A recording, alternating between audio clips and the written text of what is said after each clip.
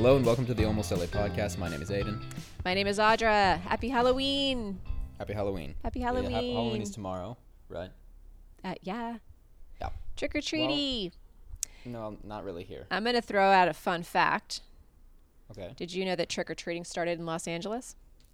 No, I did not know Yep. that. Is that true? Yes. Okay. Halloween has been around since Ireland pagan times. Ireland times. Ireland times. I think we have some new Irish listeners. Shout out Ireland. What's up? Thanks for Halloween. Those are actually just my ancestors. Yeah, well, okay. And mine, by the way. Hi, I'm your mom. And so it used to be like Devil's Night, prank night. You know, this whole thing was kind of like, it was like pranking everything. And then they would kind of have like, you know, costumes and stuff. But mostly teenagers around LA in the 20s and 30s were like causing so much havoc with like destruction and like vandalism and stuff that there was like a news blotter I saw from like the 30s where 6 or 7 people would get shot a night because of Halloween pranks, and people's properties were getting vandalized. People were drag racing in the street, like all this crazy stuff. So in the 40s, like late 30s, early 40s, they were like, hey, if you stop terrorizing everyone on Halloween night, we'll hand out candy and like goodies to you. If you come up and do a treat for, like, if you come up and do a trick for us, like a song or a dance or like a literal trick, we'll give the you triple backflip that I can do. Yeah, we'll give you candy, and then you don't have to destroy our house and our property. Well, that's cool. There I you didn't go. know that. There you go. Anyway, happy Halloween. Happy Halloween. I'm playing Soundgarden's Outshined tomorrow in class. Nice. And we have some sweet pedals for the song, and it's so loud and so heavy, and it's finally, I'm like... Is that the one that goes, outshine, outshine? Oh, no, actually, we're playing Black Hole Sun. Sorry, I got the Black title wrong. Hole Sun. Yeah, that one, it's so sick. Awesome. Black Hole Sun. Well... And I just turned my guitar all the way up, and I completely overpower the singers, and they just can't hear them at all, and that's perfect. I love it. Great. Well, you know who would love a Black Hole Sun? Yeah. The man of the hour, Jack Parsons. Okay. Good segue. Audra coming in with the segues again. So, on October 31st, Halloween night, 1936, at the Arroyo Secos Devil's Bridge in northern Pasadena. Do you know where that is? Since you lived in Pasadena? I think I drive by it every day. Probably. On my way to school. Yeah. Jack Parsons and 2 of his friends set off liquid-fueled rocket launches. Parsons was a rocket enthusiast and self-taught explosion expert and was considered the chemist of his little group. His childhood friend Ed Foreman was the machinist, and Frank Molina, an actual PhD student, knew about all the aerodynamics. So this trio experimented that Halloween night using oxygen, methyl alcohol, and nitrogen for fuel. Now, I don't know how any of this works, but that's what they did. After 3 failed attempts, the rocket engine lifted a little bit, and on the 4th try, it burned for about 3 minutes. So it wasn't a total success, but it was enough to kind of be the first experiments, which would like kind of humble rocket experiments, which would later be the beginnings of JPL, or the Jet Propulsion Laboratory, or as today some jokingly call Jack Parsons Laboratory, or Jack Parsons Lives. So, for those of you who don't know, JPL was the foundation of NASA. So without JPL, we would have no NASA, no man on the moon, no rockets in space. Pretty cool. And no iPhones, probably. Probably. JPL's headquarters are near the original launching of these first experiments on the Arroyo Seco, or dry stream, which is the English version of that. And it's called that because in the 1920s, the narrowest place of the now Arroyo Seco was dammed to control flooding, which most places in LA were, because God forbid you let a stream go. And it was named Devil's Gate Dam for the demon-like face of a horned figure in the natural rock outcropping. So I will post a picture of that on Instagram. It literally looks like a devil. It's pretty freaky. Yeah, I just found the bridge on bridgehunters.com. There you go. It's definitely it's the bridge. supposedly haunted, and people kind of flock to the area because it's also supposed to have a lot of satanic rituals going on and hauntings. So this would not be the last time Parsons was connected with Satan, which we will talk about in a little bit. So side note, just a little quick side note. Before these Halloween launches, Frank Molina, who was part of this first launch, visited liquid fuel rocket pioneer Robert H. Goddard at his Roswell, New Mexico facility, seeking some collaboration on these young kids' kind of rocket ideas. But Goddard wasn't interested in sharing his research. He'd been mocked for his rocketry work. Scientists back then were okay with rockets for like war or like, domestic kind of our own airspace kind of stuff, but space rocketry was laughed at the time. And this would also not be the last time Roswell, New Mexico was connected with Parsons. So we've got a Satan thing coming up and Roswell, New Mexico thing coming up with Jack Parsons. So who is Jack Parsons, you might ask, on this Halloween Eve? Jack Parsons was born Marvel Whiteside Parsons in 1914. I'm assuming Marvel comic books is named after him. I don't know. I don't think so. I'm just throwing that out there. I'm just making assumptions that aren't really true. I was like, I'm just trying to rope in Chris Evans and Captain America into my podcast. I like how you put Chris Evans before anything else. Okay, he was born in 1914. He was raised by his mother and grandparents because his mom didn't like his dad, which I'll talk about in a second. His mom started calling him John, nicknamed Jack, when his father, who is also named Marvel, started cheating on her and abandoned the family. Cool.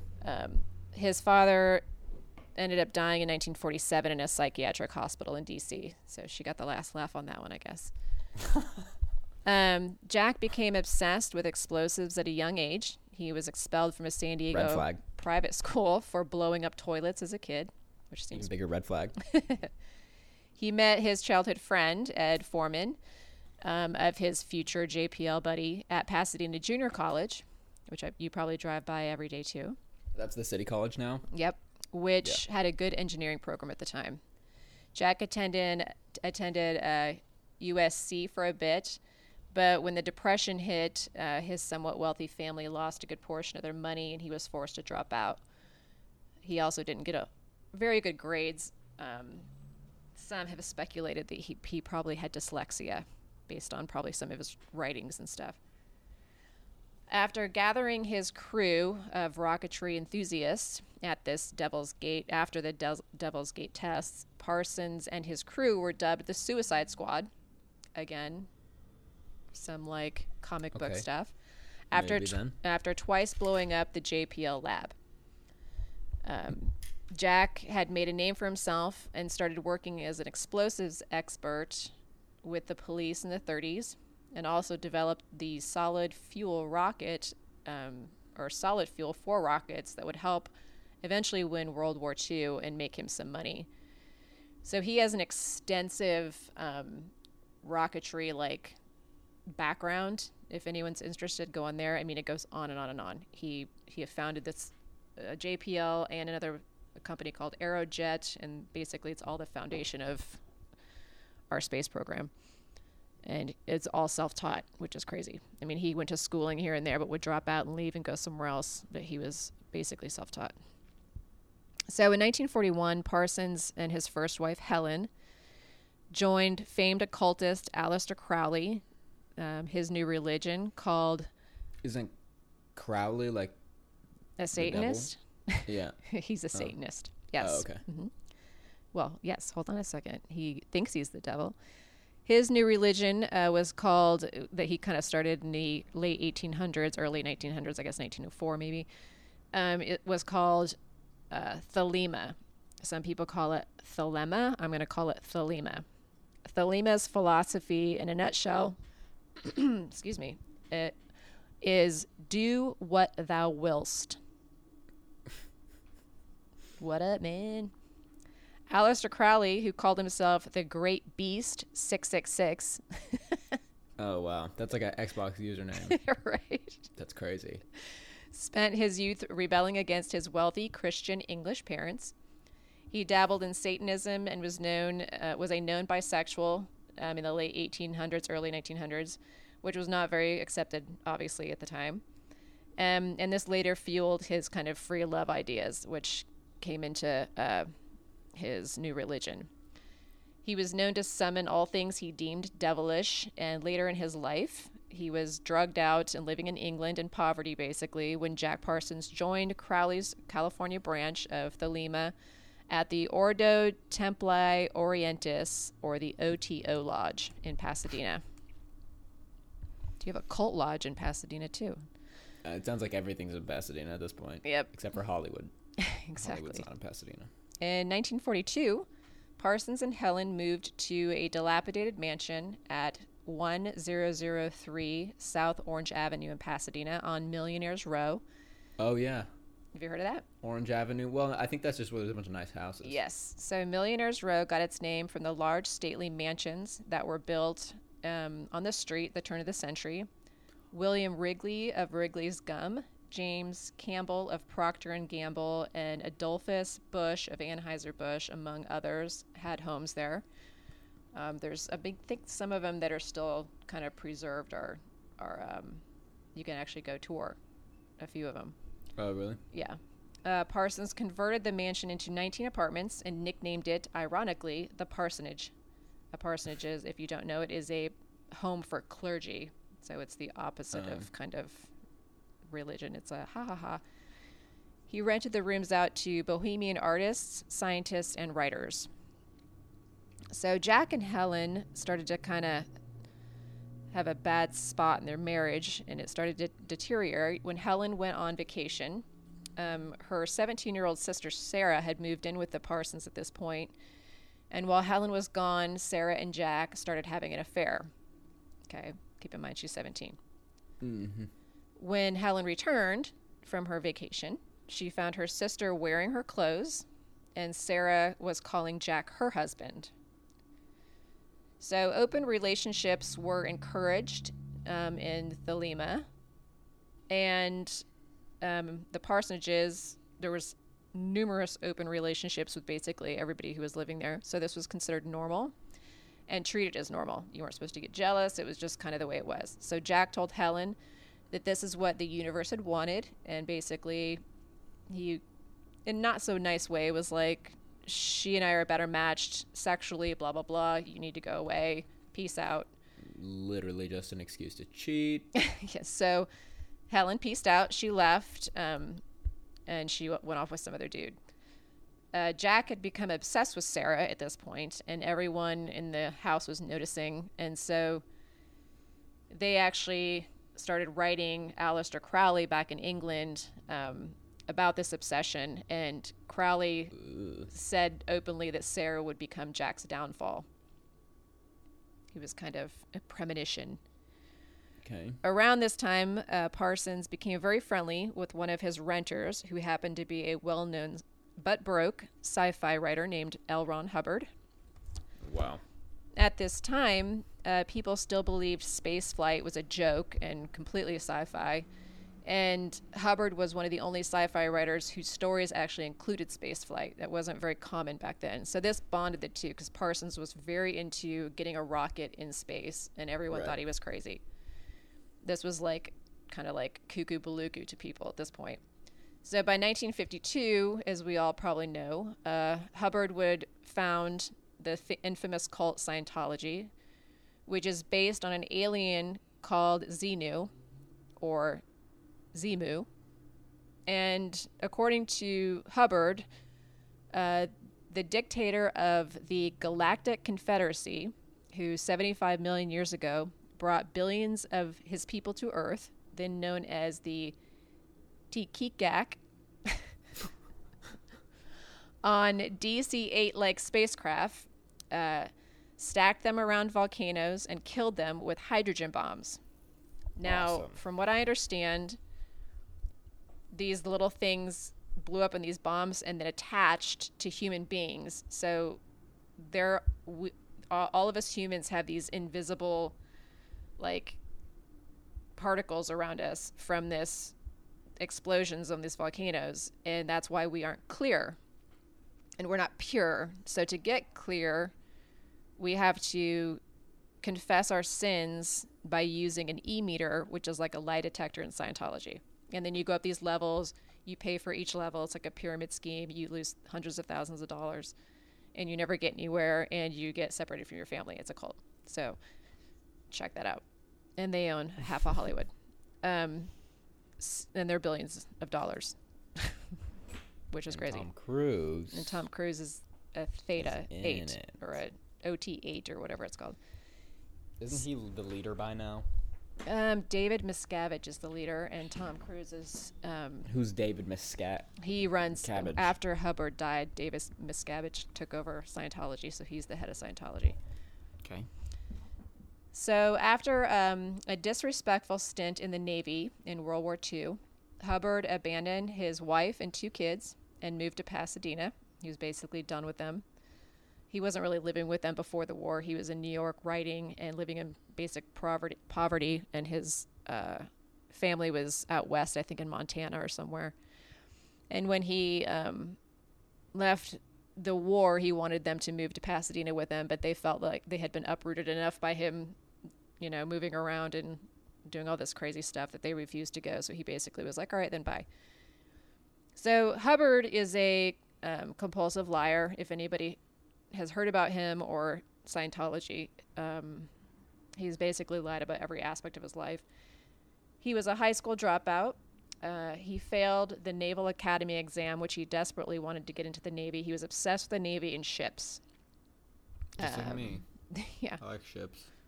He abandoned the Red Cross while in Puerto Rico. His father had gotten him into the Red Cross, trying to get him some kind of direction because had basically failed at everything.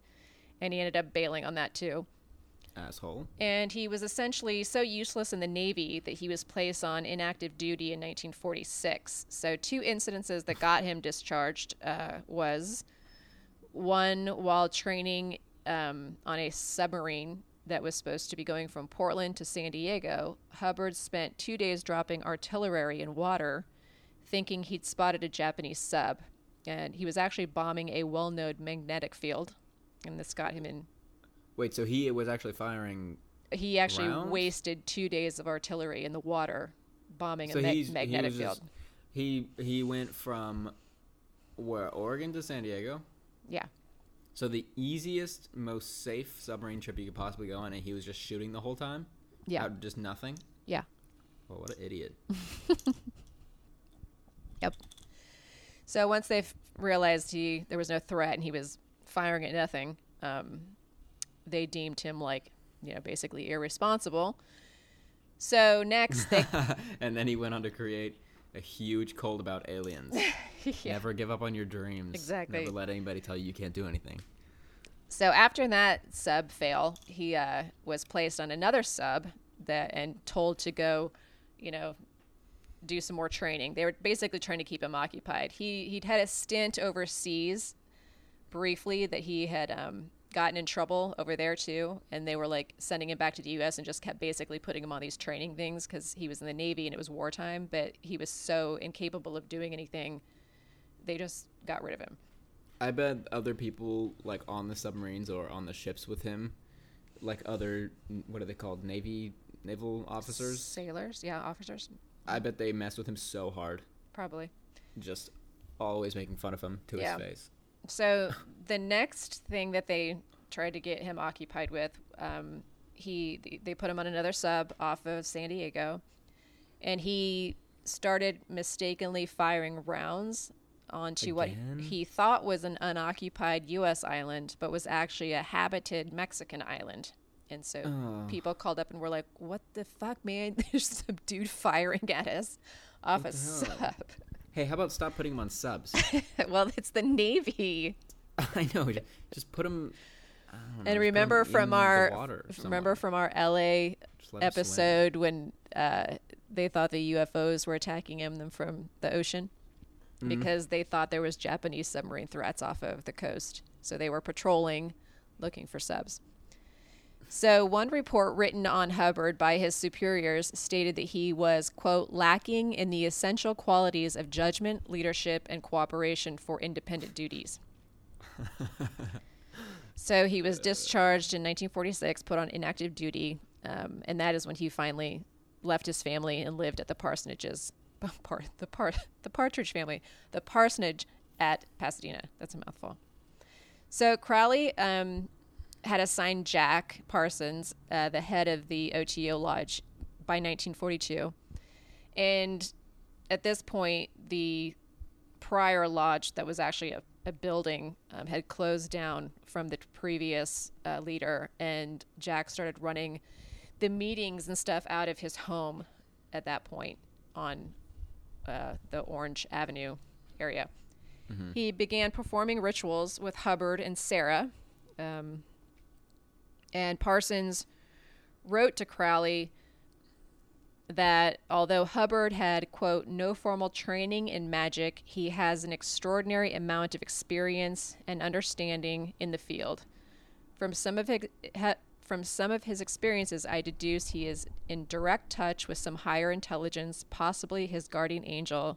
He is the most thelemic that's a person I have ever met, and is in complete accord with our own principles. So basically, he's indoctrinated into this other cult. Hubbard is, and he's a great candidate. So Parsons believed at this point that the house that he was living in was haunted because he'd been performing so many magic spells. And he reported seeing orbs, hearing voices, lots of poltergeist activity. And one ritual that actually he believed brought a banshee screaming to the home's windows, which so disturbed his friend Foreman that he was like bothered by this for the rest of his life. I guess he was convinced that it was actually banshees at the window. So as much as I want to believe that this is all true, that they were concocting spells to bring ghosts and banshees, we have to keep in mind that everyone in this house was smoking copious amounts of pot, taking acid, mescaline, and pretty much anything they could get their hands on, which was all part of these drugs and sex rituals. And the other housemates also believed that Hubbard and Sarah were kind of playing pranks on Parsons and tricking him and making him feel like he was going a little crazy. So in 1945, Jack, who was at this point trying not to be super jealous of Hubbard and Sarah, who were having an affair. So did I mention that Hubbard stole Sarah from Jack? Not yet, no. Okay, so Jack, who's started dating his wife's 17-year-old sister, lost Sarah, the teenager, to Hubbard at some point. Damn. And so Jack, who was trying to be all cool about it, who was actually very jealous, decided he was going to participate in this sex magic ritual called Babylon Working, so he could find a lover for himself, because Hubbard was now with Sarah. That's so sad. So Babylon Working is a series of rituals designed to summon the goddess Babylon, the great mother of Earth. Theoretically, the ritual summons the Scarlet Woman, who is Babylon, and she is to birth a moonchild. Now, this moonchild would aspire to travel to space once he or she is born. This ritual was meant to bring free love to Earth and then send the moonchild into space. So remember that. Parsons and Hubbard started the spells in December of 1945 and finished them in February of 1946. So this was a 2-month-long ritual. Most of these Enochian magic spells consisted of the men masturbating into magical tablets while listening to Sergei Prokofiev's, that's not right, second violin concerto. What? During these rituals, Parsons met a woman named Marjorie Cameron, who he believed was the incarnation of Babylon. So everything's happening. It's all happening, man. Jack believed the spells had attracted Marjorie, or his new elemental woman, to be his lover, so he could complete the series of spells. Strangely, Marjorie did become pregnant with Parsons presumed Moonchild, but she left town and aborted the baby without. So it didn't work. Well, he didn't know she aborted the baby. Marjorie and Jack eventually married. Marjorie ended up being a little cuckoo baluku. Really? She started another cult after Oh. Jack passed. What a surprise. And she wanted to make a race of mixed babies. So it was a cult of African Americans and white people somewhere in the desert in California. And then that went south, and then she became a really accomplished artist, actually. So her stuff, she died, I think, in the 90s or early 2000s, and she's had a few major like art gallery openings in Los Angeles of her stuff. I just want to say that this all basically just sounds like people who like astrology and that went crazy.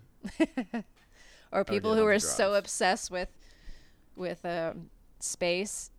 It just is weird that there was a cult with space, and I don't know, it's because space is like, oh yeah, that's normal to us. So like, yeah, we go to space, no big deal. But back then it was so out there that it was like talking about us, I don't know, going to another dimension, like how we talk about like, oh, you're going to go to another dimension, you're crazy. Well, to them it was like, oh, you're going to go to space. You know, it's even crazier. What? Still believing that the Earth was created 6,000 years ago by God. Okay, wow, that took a turn. You had to call him out. Okay, if we're gonna call the Scientology stuff crazy, you gotta call him out. Now I'm gonna play the masturbation song. Oh no! Turn it off. Turn it off. Violin Concerto No. 2. I just want to hear a part of it. It's probably a million trillion hours long, but here's part of it.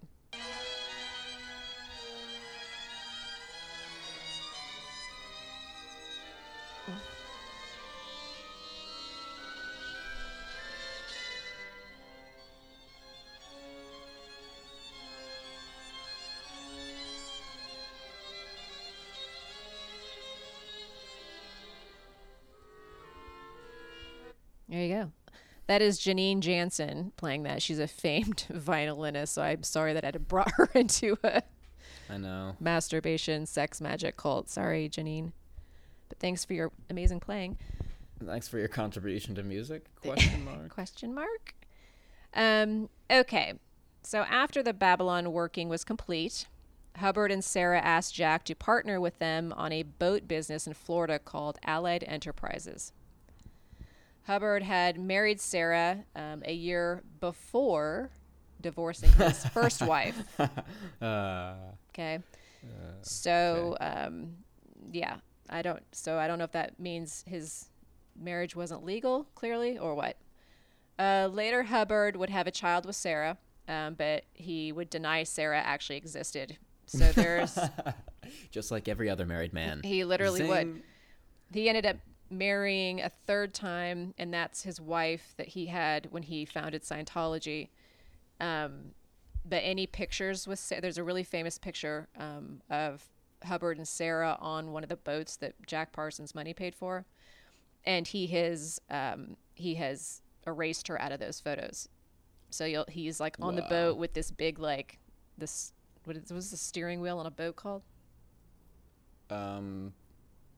I don't know, you know, the big like Gilligan's thing from, boats.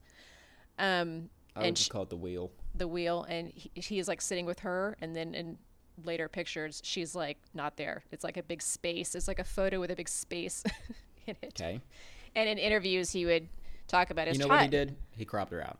He cropped her out. Everybody does that now. Yeah, right. Exactly. So he was the first one to crop out his ex. So there you go.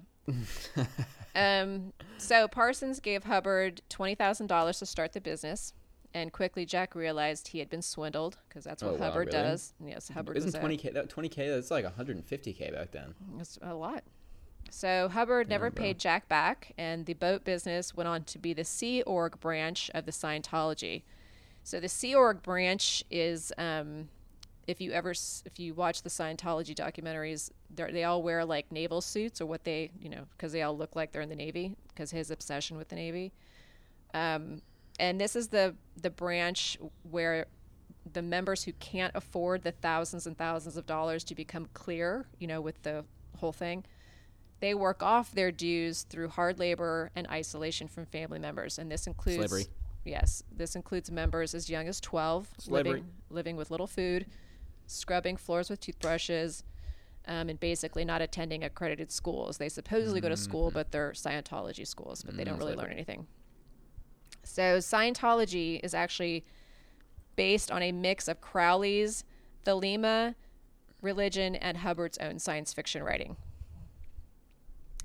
So on the night of June 17th, 1952, a batch of mercury blew Parsons up in the coach house of a place that he had moved to after. Wait, blew him up? Yeah, blew him Like up. he was in an explosion? Again, the last explosions of his life. He came into the world exploding and went out exploding. So he, at this point, was living in a house at 1071 South Orange Grove, a different house. The Parsonage's house at this point had been sold, and there are actually condos there now. But his right arm blew off. His other arm broke. Both legs were broken, and he had a gaping hole in his jaw. Whoa. The blast was felt and heard a mile away, and he died 45 minutes after it went off, which is a long time to be sitting there like that, I think. Yeah. So some people think he was murdered by an ex-LAPD officer who he helped put in jail. So remember when I said he worked with the LAPD in the 30s? Mm-hmm. He had worked on a case where an LAPD officer who became a detective was I don't know, they were in some kind of legal thing where there was a car bomb had gone off or something, and he was an expert in it, and he sent this ex-LAPD guy to jail, and he had just gotten out on parole right before Parsons' death. So some people speculate he was murdered, unless this guy had, because he was a bomber. Some people think that he committed suicide because him and Marjorie were not in a good place. She was actually out that evening getting groceries because they were about to go to Mexico on a vacation. And some people think that he had a history of depression, and his father, as I had said earlier, had a history of depression and was in a psychiatric hospital when he had a heart attack. So they think that he may have had undiagnosed depression and committed suicide because they said he was so careful with his explosives that there's no way that he would have made a mistake. Mm-hmm. But you never know.